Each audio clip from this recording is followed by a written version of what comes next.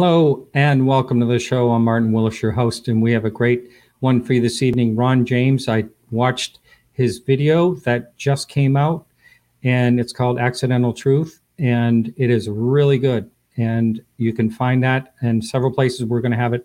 We actually have it right in the link right now, down in the text that is of the YouTube video if you're watching that live, and you can go right to it from there. And so Ron will be on in just a second. I want to tell you a couple of things. Our blog this week from Charles Lear is the Snoopy 2 helicopter UFO encounter. It was another helicopter case. You always think of the Lieutenant Coyne incident back in October of 1973, which was really very amazing in Cleveland, I think it was. And this one is one I had not heard of. It happened back in 1977, and it was a police helicopter, according to an article back in 1978. And this is a great work, again, by Charles Lear, so check that out on our website, which is podcastufo.com. And you can support the show over there, and we always have fresh blogs every week. And our show notes always contain things that are relevant to every show, so you can go over there and check us out. And please support the show if you would like. And we have our Patreon link right there. For as little as $2 a month, you can help us out. And we can stay commercial free on our audio podcast. I know there are commercials during the videos on YouTube. You can skip right through those.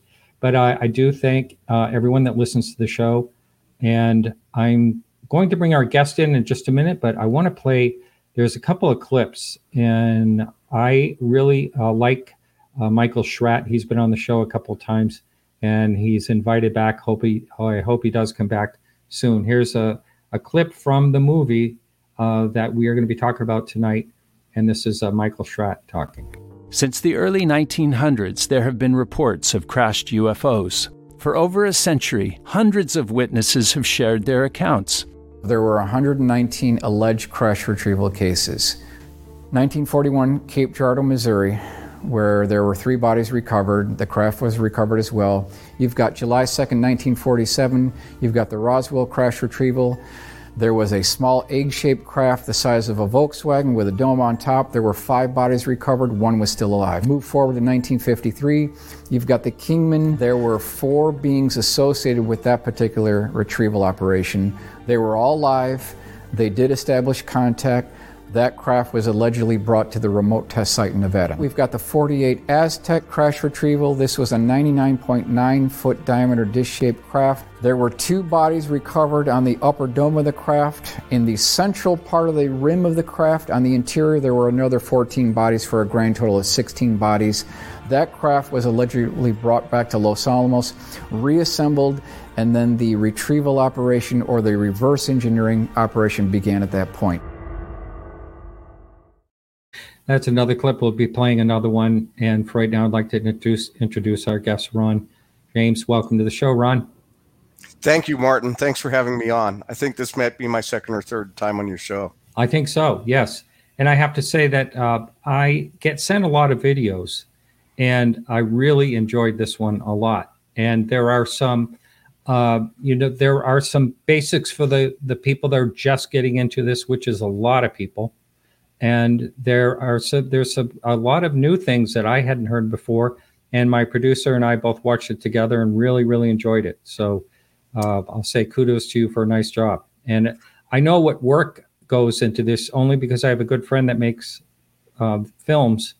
And it's a lot of work. You have to dedicate your every hour to it for a long time. Well, there was a lot of years that went into it. I've got interviews that I shot going all the way back to like 2007. And then the actual editing of this thing took a year and a half of just working on that. And so, yeah, I did all the interviews myself. I did all the editing myself. I wrote it. Chris O'Brien helped me do the research.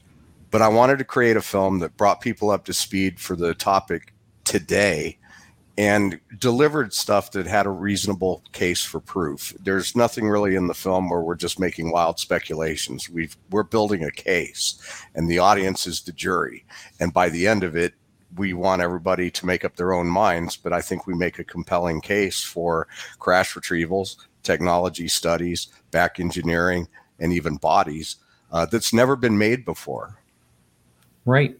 And you have quite a cast in there. There's quite a few people in there, and a couple of people that I had never seen before, interesting enough. And there was a young girl in there that is calls herself an activist, and I'm not sure exactly what type of activist she is, but I like to see when young people are coming in to this and showing interest. It's great. Yeah, that her name is Elizabeth April, and she's a very bright young lady. She is a self-proclaimed experiencer, and some people think that her stuff is a little bit far out as far as what she puts on the internet and the work that she does. But I thought it was important to represent the next generation of experiencers, and also people that were, people that have a broad following of people that are just getting into the field. And she was a welcome addition to the film, and she's been a friend of mine for years. So it was great to have her in. Great. So for the person who has not paid attention to the past videos that you've been on, I think it has been 2 others that you've been on this show. Who is Ron James, and how did you get involved in this whole UFO topic to begin with? Well, it's interesting. There was a couple of people in some of the chats on this film that are like, well, there's other guys making UFO movies. And I think that's kind of funny. Back in 2007, I was hired by Steve Bassett to produce one of his X conferences. When I say produce, it's because I own a video production company. And so that's like my day job is to do work. I've done bands like Guns N' Roses and Smashing Pumpkins. Music stuff is fun. But I got hired to do this UFO conference, and it was like, I'm watching these guys talk, and I'm realizing I'd been into the topic, but not like this. I'm watching these guys talk, and I'm realizing this is the biggest deception ever perpetrated on humanity. And that was back in 2007, I think. And so I decided to pay some attention to trying to do something about it. And over the years, between the conference videos that I've shot, which has been a lot, I've done the X conferences, I've done the MUFON conferences, I've done Paula Harris's conferences at least once. I've done Contact in the Desert, where I'm producing all the video. I did the citizen hearing on disclosure. I may be the guy that's produced more hours of finished content than really anybody out there. And I'm not bragging, and I'm not even sure that that's true, but I've done a lot, hundreds of hours. And in 2011, I did the Disclosure Dialogues, which won the EBE Awards. It's a 5-disc set about disclosure, the current state, right after Obama got elected. And then I've co-founded MUFON Television. So there I've built the largest collection of commercial-free content anywhere, really. There's over 800 videos, and it's all vetted. And it's a subscription channel that comes when you join MUFON, or you can subscribe to it separately. And then finally, I got around to making my latest film, which is Accidental Truth. So I've been kicking around for a long time, and it's really been a labor of love. Mm-hmm. I like one of my favorite people in your video is Gary Nolan. I think he's been on one time only, trying to get him back. But he said some profound things lately. I put it in the last video that I had. It's in the show notes and everything there. But, basically, when he was asked if there is a presence an ET presence on this earth, he said 100% yes. And it was like, for someone to make a claim like that, it was like, whoa, But in your film, he's everyone is a little cautious. We don't know exactly where from, which I think is a very good point to take. Whether it's interdimensional or time travel or another planet in a planetary, those are all the choices. And maybe there's also a choice that we can't even think of as well, that we're getting visited by. Who knows?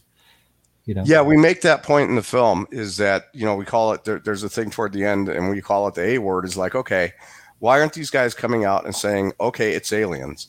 And we go over all the different things that it might be. Right. And, Gary Nolan is making the rounds right now, pretty much saying, yes, they're here. It's some kind of technology. It's not ours. It's definitely extraterrestrial or something that we don't know about. And this thing is about to blow wide open, the whole field, between the whistleblowers showing up in Capitol Hill and talking to Congress behind closed doors, and the fact that these people are out there right now starting to be way more candid than they were before. It's about to explode. And for people that want to get brought up to speed quickly, that's what the film that I did, Accidental Truth, is for. If you're a person who's never studied the topic, but you want to know, like people ask me all the time, what's one book I could read or one movie I can watch? Yes, I get that too. Make that movie. Yeah. I tried to make the movie that you could watch if you don't know much about the topic. It lays out the case. And one thing I didn't do was go off in really speculative stuff. I think what we can prove or make a good case for is compelling enough. So it's a very up the middle, factual, as if I was an attorney and my audience, you guys are the jury, and I'm trying to make this case. And that's what the film is. And so I think it's perfectly timed because this thing is about to get huge. Yes, I've been getting some, I can't really talk much about the details because I really don't know them, but I do hear that there is something pretty much ready to break loose, that it's kind of exciting. Now, we've heard these things before over the years, time and time again, but from what I am gathering, this could be a little bit different and much more substantial than prior.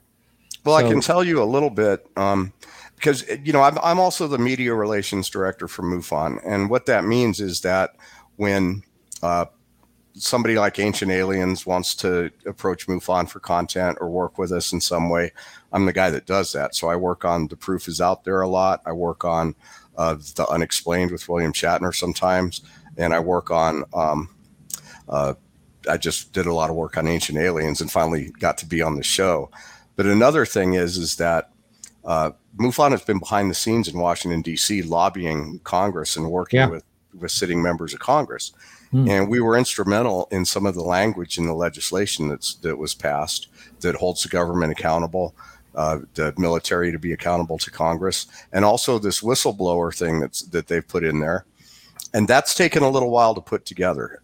What this means is that at this point in time, there is a mechanism for people that want to talk about, like, they worked in reverse engineering or they know things, to be able to go behind closed doors still. It's not like they're allowed to call a press conference at the National Press Club and tell the world what they know, but they've got protection to go to Congress and say, hey, behind closed doors and say, hey, this is what's going on. And it's huge because it's happening. There's going to be, like in the next couple of weeks, some people going there and having some serious conversations. And so our people on these intelligence committees are going to be confronted with some real data that they're, whether or not they're going to be able to go public with it, that's a different story. We work with Andre Carson and all these guys. Oh, that's funny, Dr. Richard. Yes, I am arguing the case for the UFO reality. It's true in the film. But so this is about to break. I don't know if we're going to hear the whistleblower's testimony publicly, but we're going to know that it's happening.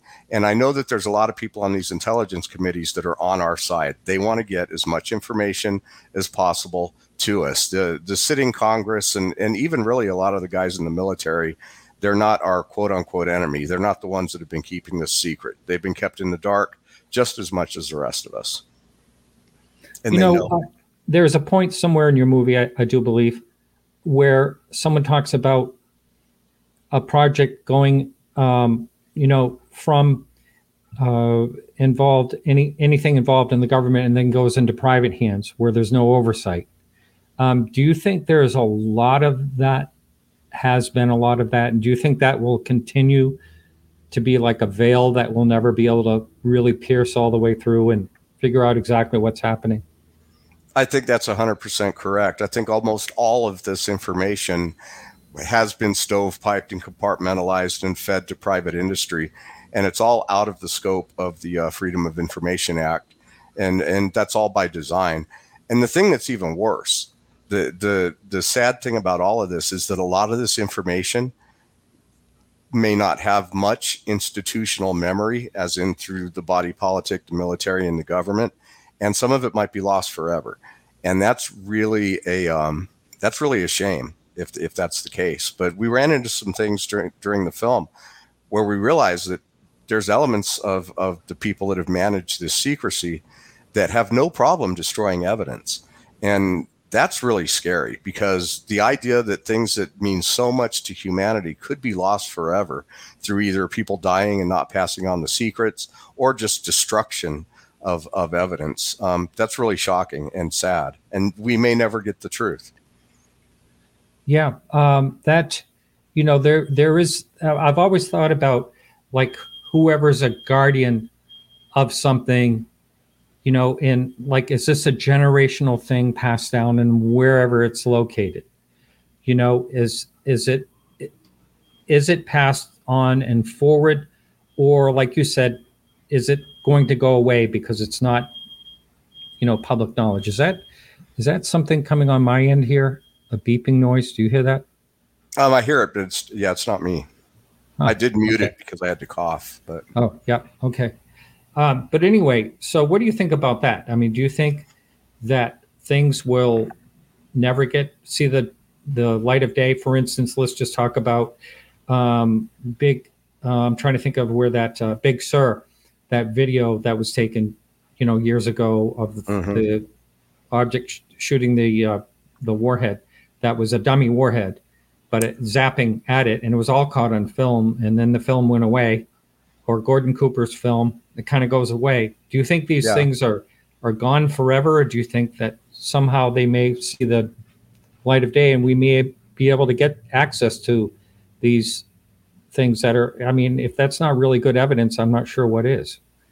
Yeah, it's a shame, because I think that the answer very well might be this stuff's gone. When we look at the section in Accidental Truth where we talk about the Blue Room at Wright-Patterson, there was a rumor about this room at Wright-Patterson. They nicknamed it the Blue Room for a variety of reasons, but that was supposedly in the underground hangar where they had a lot of this evidence.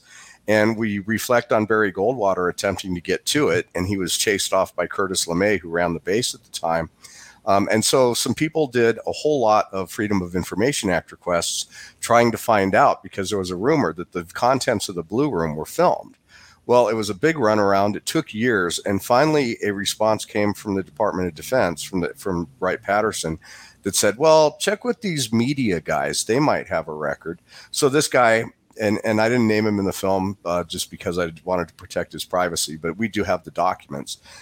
So this guy goes and he petitions this media department, and sure enough, they come back. They had the file.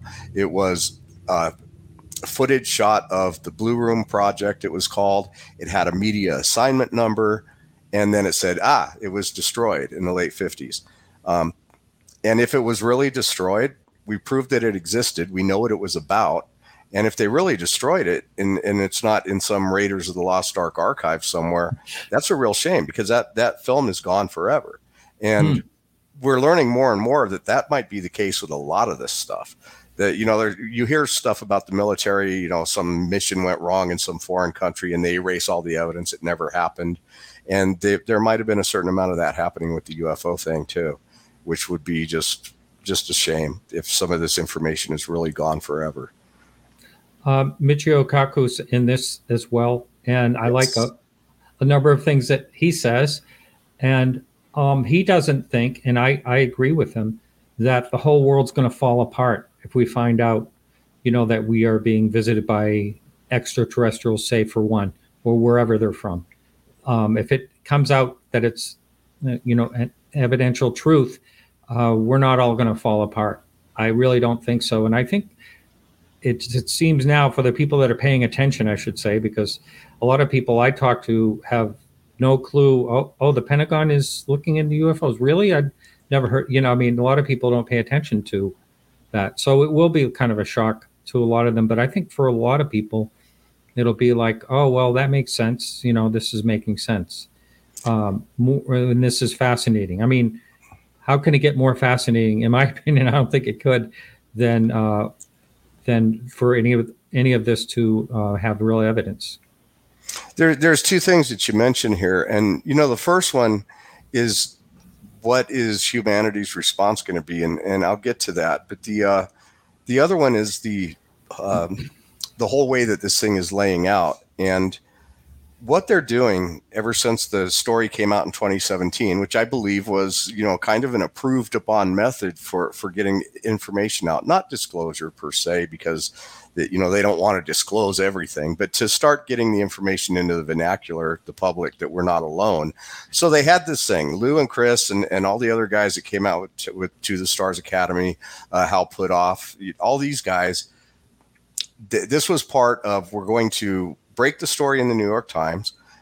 Then we're going to come out with the To the Stars Academy, and these guys are going to be shepherding information to the public through these people. But that thing kind of fell apart, and it kind of met some opposition. But the whole purpose of it was to whitewash the entire past, since before Roswell all the way up until the Robert Bigelow stuff started, so that they don't have to have this accountability for any of the things that went on. So now they could say, oh, wow, look at this. We started looking at this in 2004. There was no government programs before then, and make it up like it just happened. Mm-hmm. And please, people, watch Accidental Truth. It's not expensive to watch it, but it lays out this whole thing. And when you see General Samford in the 1950s saying almost exactly verbatim the same kind of things that Lou is saying, the same kind of things that these Moultrie and Bray were saying at the hearings. I mean, we put it side by side, and it's so obvious and so compelling that we just have to laugh.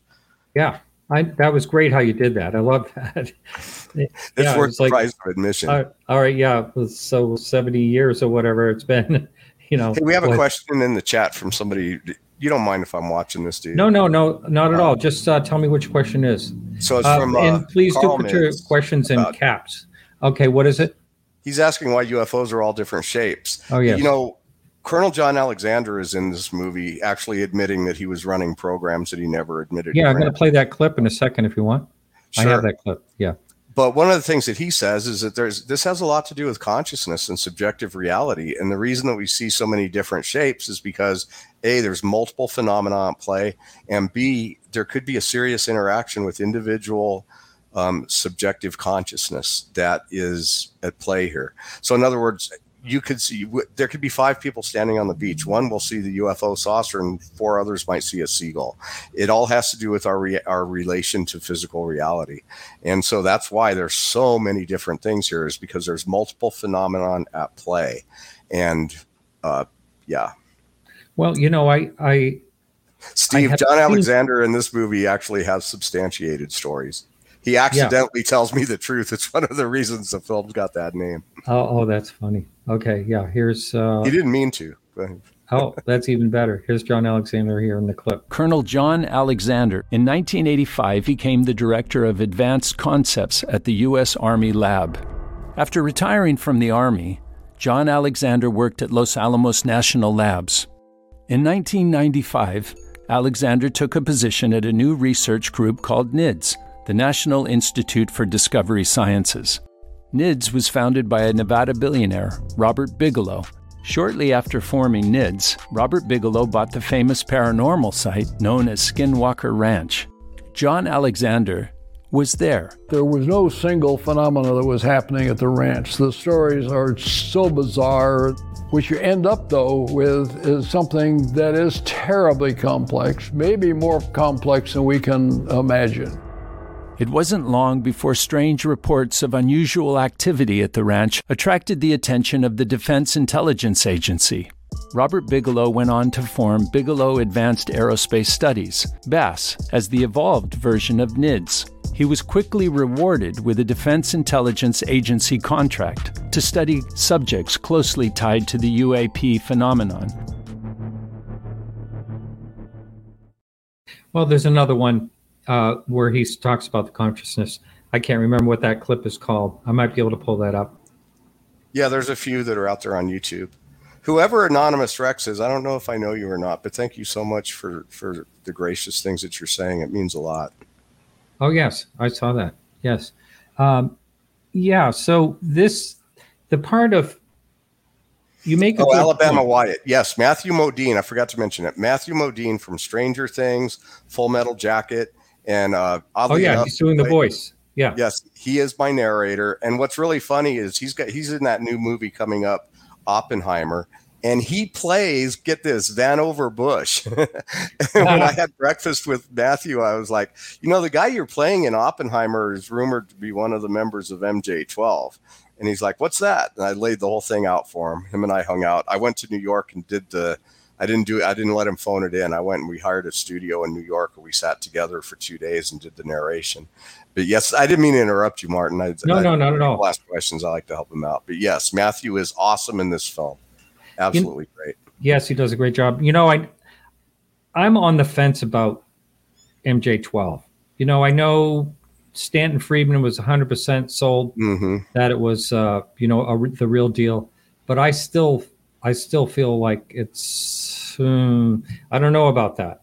I'm not really sure. What we say in the film is that we do mention MJ12. We even mention the people that are supposed to be in it, but we also mention in the film that that's very controversial. But our point is that if that's not the actual group, it does stand to reason that if you got a crashed UFO, you're the president, you're going to appoint a group of people to study it. And, it might not have been MJ12. It might not have been those exact guys, but it was going to be somebody, because that's just logical. So we don't say MJ12 was real, but we don't say it's not.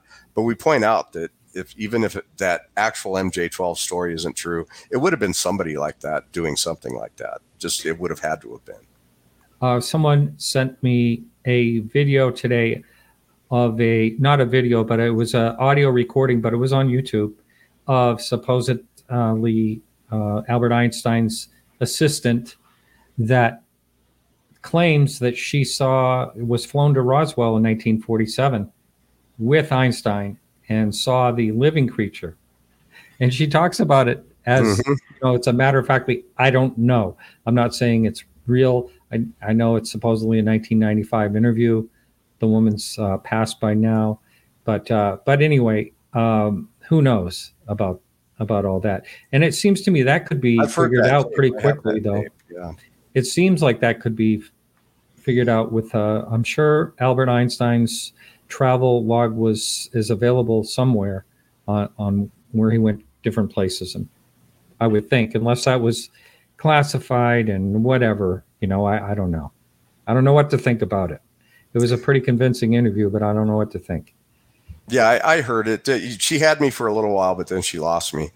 Somebody named Wyatt's asking about people being willing to embrace UFOs in an almost religious manner while they're blowing off traditional religion. It's not really something I want to get into. I suspect that in a lot of ways, the religious establishments have kind of let a lot of people down, and they're looking for something else. It's really sad. But, when we have one of the things that's really been called to my attention is that there's a lot of people out there that Lou Elizondo told me, and he also said it in the show Unidentified. One of the biggest things that fought him inside the DIA and inside the Pentagon was this element of people that think there's an angelic, demonic element to this, and that's all it is, and we shouldn't be messing with it. And they were able to summon a lot of opposition to this research. So the whole religious implications versus are they ETs, my feeling is that there's a lot of things at play here, and none of us should be clinging to any particular possibility. We should be open to the fact that it could be anything. And there's a lot of people out there, well, not a lot, but there's some, I'm not going to mention names, but there's some people out there that are literally cultivating a cult-like essence to the UFOs and building followers. And it's kind of hard to watch because it's a little bit scary. Well, I was having a conversation with my producer today, friend and producer, and basically we were discussing that sometimes and I'm not naming names either, I would like to almost, but sometimes the more extreme, the more far out, the more followers, if it's is absolutely bizarre beyond belief, then they seem, as long as they're well spoken, they can make, good arguments, seemingly good arguments, I should say. It seems like they get a huge cult following. And I guess that's true. I guess the more bombastic and outrageous you're willing to be, the more you're going to find people that are willing to sign on. I don't know what that says about humanity. Well, life's hard. Life, people looking for an escape. And Yes. So Anonymous Rex is actually, he's been on this show all this time. I've seen him listening to my show. That's Tim Senor from Washington State. We had the Tic Tac eyewitness was on this show. So all this time, I've seen him in chat all these shows for, I don't know, a couple of years. I didn't know that was Tim. So, well, there's so many other. We have haters in this community, and it's really obnoxious. Yes. When Accidental Truth first came out, 7 people went on IMDb and left it 1-star ratings before you could even see the movie. Yeah. And I was told that some other filmmakers that actually do this habitually to other UFO films. And I've been fighting this IMDb thing where every time I look up, there's like, 28 1-star ratings. What's that? Who gives a film 1 star? And so the effect it has is that when you're on Amazon and you see, the Amazon review ratings, which are all good so far, they've been pretty tight. But then you see the IMDb rating, and some people can go in. They don't have to verify they saw the film. All they have to have is an Amazon account, and they could go in and hit it with stars.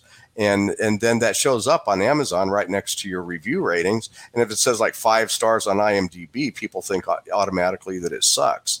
And we've been attacked by people doing that. And it's like, wow, because most people that see the film are pretty favorable to it. To think that there's people out there doing that, it's kind of lame. So all you guys out there, do me a favor. If you've watched the film, I'm not asking you to do anything fake reviews or anything, but go to imdb.com, leave it a star rating that you think it deserves, just to help get that out of there. Because there are definitely some other people that are trying to drag this film to the gutter.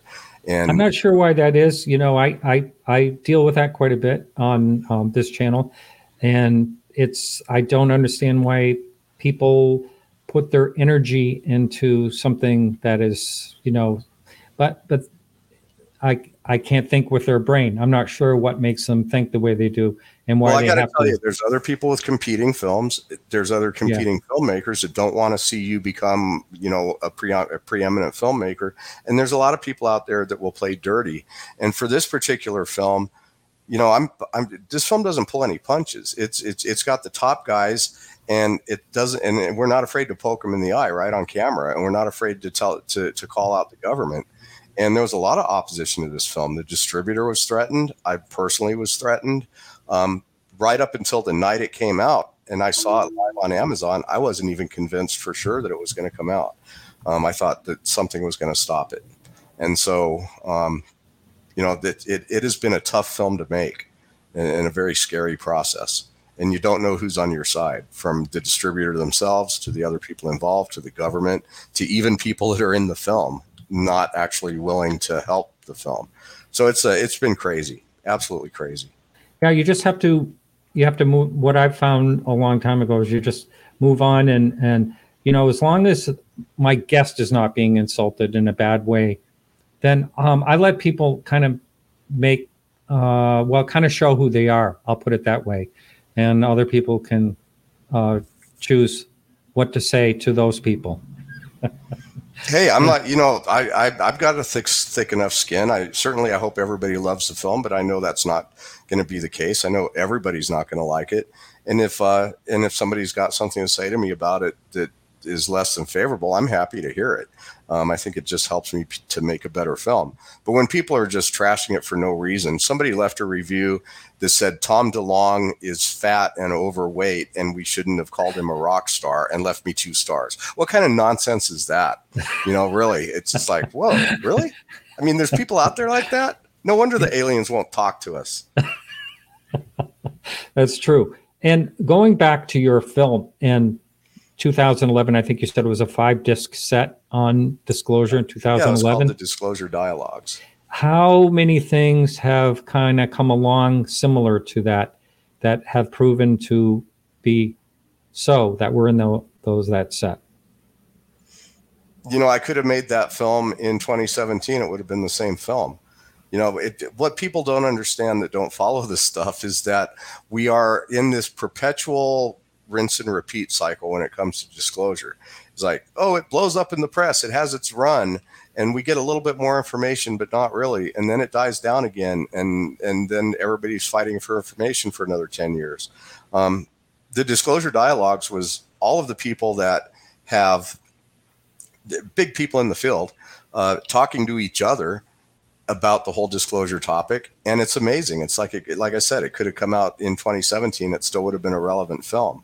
And it's for free on YouTube. It's called It Could Happen Tomorrow. It's out there somewhere. It's definitely for free on MUFON TV. Mm-hmm. Yeah, that's great. But you're right. It's like a recycle. I've heard, Chris Lambright's a longtime friend of mine. He's been paying attention to this for forever. He was there when 1984, when I'm just trying to think of his name, came out and said he kind of worked for the government. Who am I thinking of? He wrote a book with Stan Freeman on Roswell. I can't think of his name right now. It wasn't Don, was it? Don Schmidt? No, not Don Schmidt. No.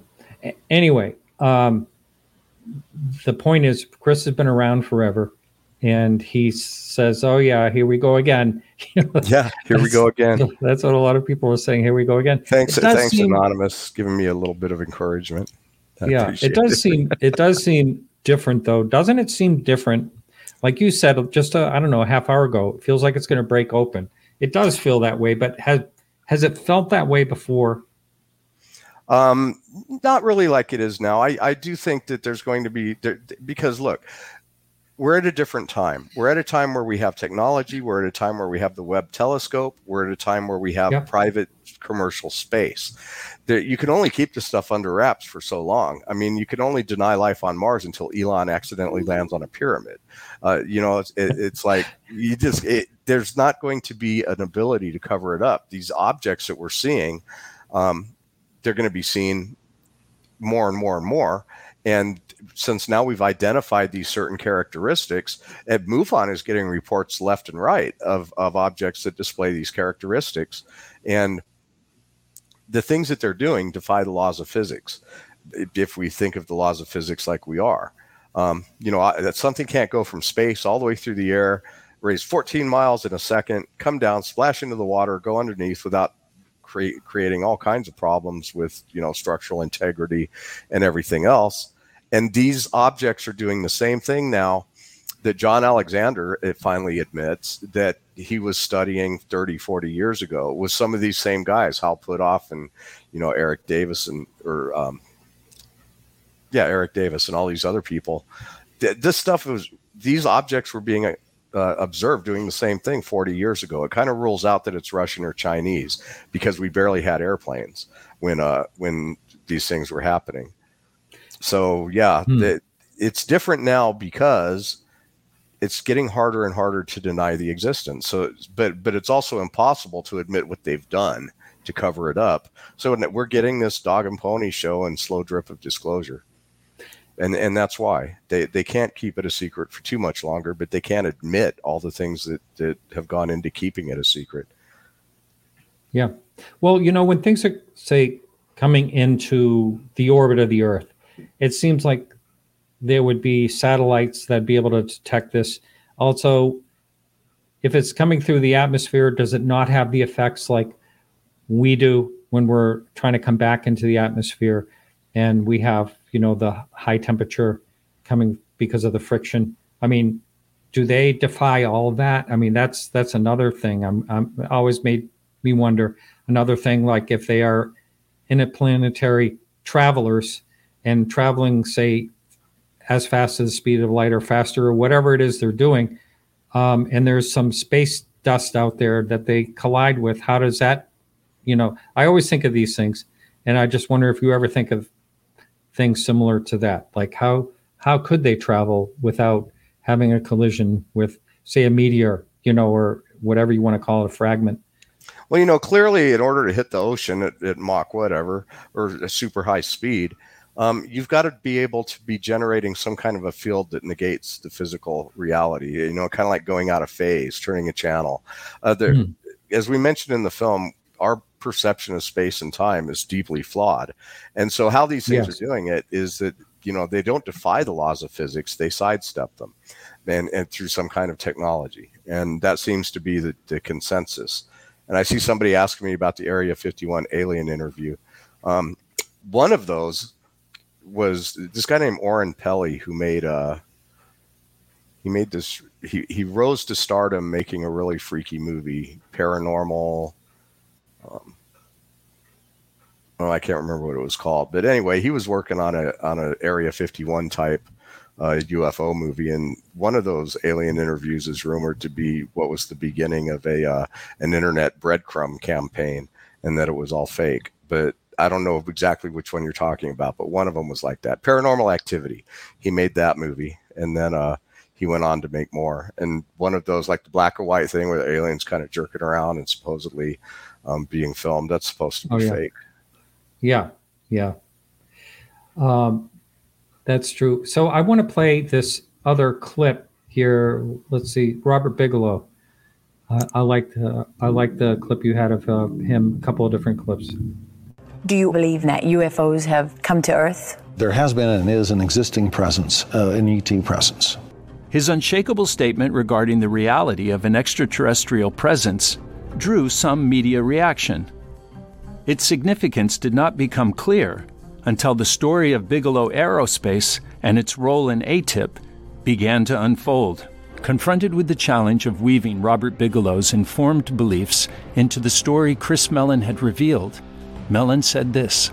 There aren't many people associated with the establishment who are so bold and willing to make statements like that. He has his own space stations in space. I don't know who else has done that. And by the way, he's done it for a long time. So give the guy some credit. He knows what he's talking about. Yeah, I like. You have a couple of times that you have Robert Bigelow involved in your film, and yeah, he's quite a character. And boy, he has done a lot. He says himself, nobody's put more money into this than I have, and I do believe that. Yeah, and I'll get Cat M has a question. I'll get to that next. Robert Bigelow. When I asked Lou Elizondo, you see in this film when people say, well, there's nothing new here, that clip alone is a bombshell, because Lou Elizondo is responding to me asking him about what Robert Bigelow said on 60 Minutes about aliens. And Lou Elizondo sits there and after he vouches for Bob, he says, give the guy some credit. He knows what he's talking about. Yeah. That was Lou Elizondo acknowledging what Robert Bigelow said and acknowledging that it's true. And, I'm sorry that maybe there's people that watched the movie where that went whoomp, but yeah, that was corroboration for that coming from somebody who would know. Yeah. And there's a lot of that in the movie, and sometimes you have to watch for it, and sometimes you have to listen for it, and sometimes you have to make up your own mind. Except with Gary Nolan, he said, "Oh yeah, that's another accidental truth." He great, says that a couple of times. Yeah. I'm like, Gary, you told one guy you've been studying materials, but not from the government. Then you told another guy that you've been studying materials, but you can't show them because they're classified. So which is it? And yeah, that's when he says, yeah, I can't say anything more. That was pretty cool. Yeah. Somebody asked about Skinwalker Ranch. Yes. We touched on Skinwalker Ranch in the movie because John Alexander, who's one of the main guys in my film, admitting things that we all knew were true about him. He was with Robert Bigelow the day they bought Skinwalker Ranch, and he actually went and spent the night there, the first night, all by himself. And this guy is like, I joke around about John. Is like, if there was ever a guy that could tell you, but he'd have to kill you, it's John Alexander. This guy's knee deep in all of this stuff going way back. He knows a lot more than he's ever going to tell us, but he tells us a lot more than he's ever told us before in Accidental Truth. And he does it on purpose. I mean, he does it by accident.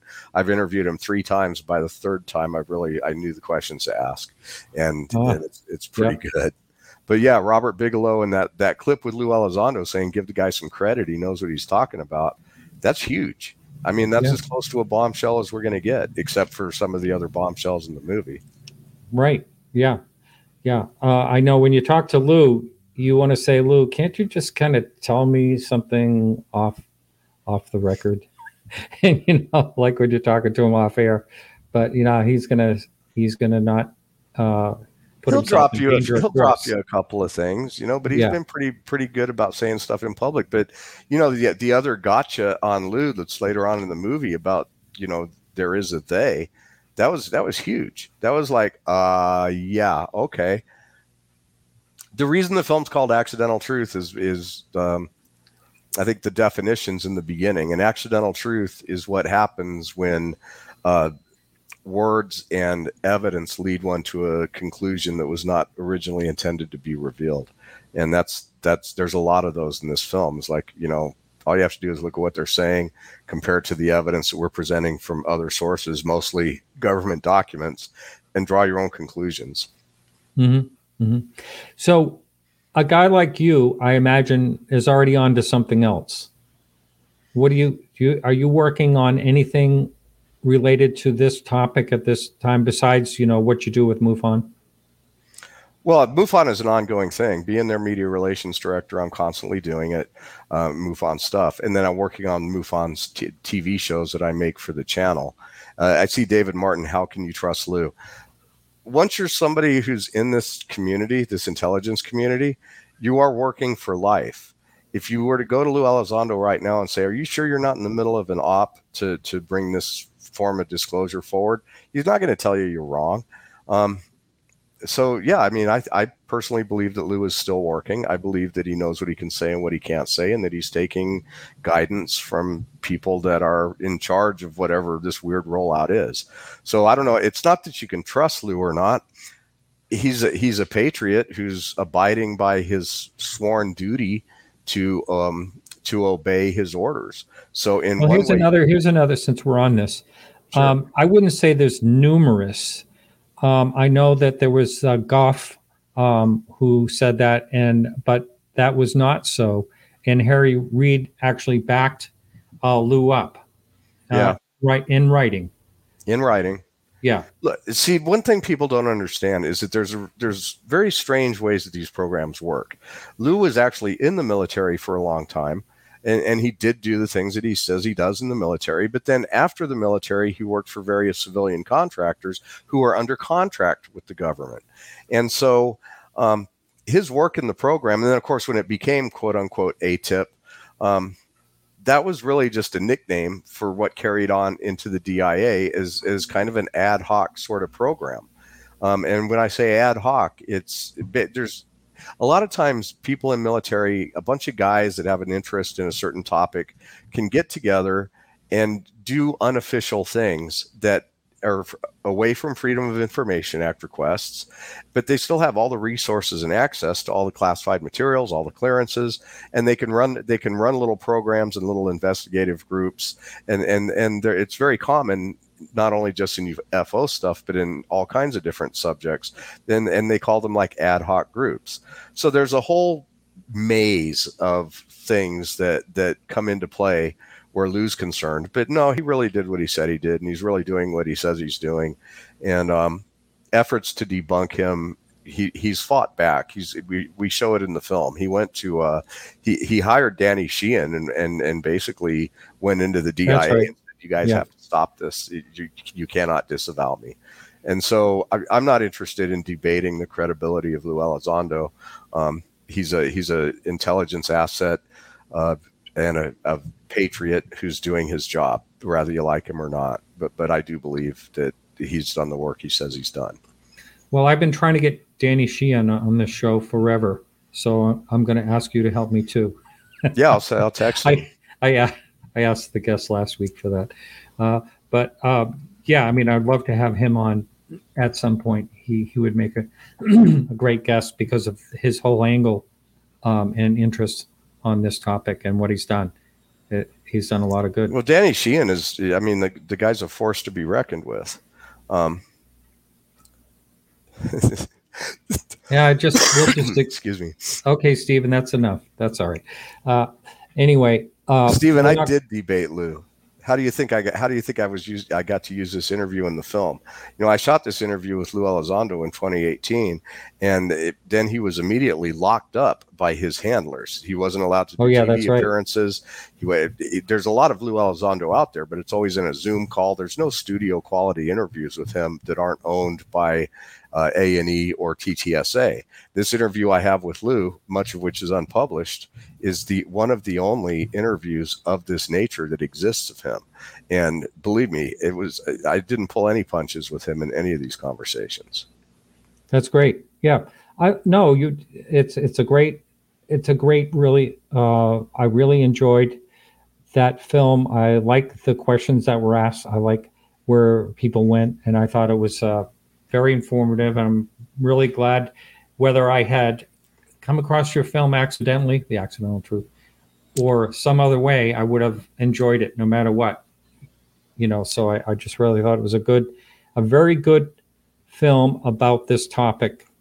And again, like you said, for a lot of people coming into it was not. That's where a lot of people can go wrong when they're making a film. They're making a film. Oh yeah, we already know this.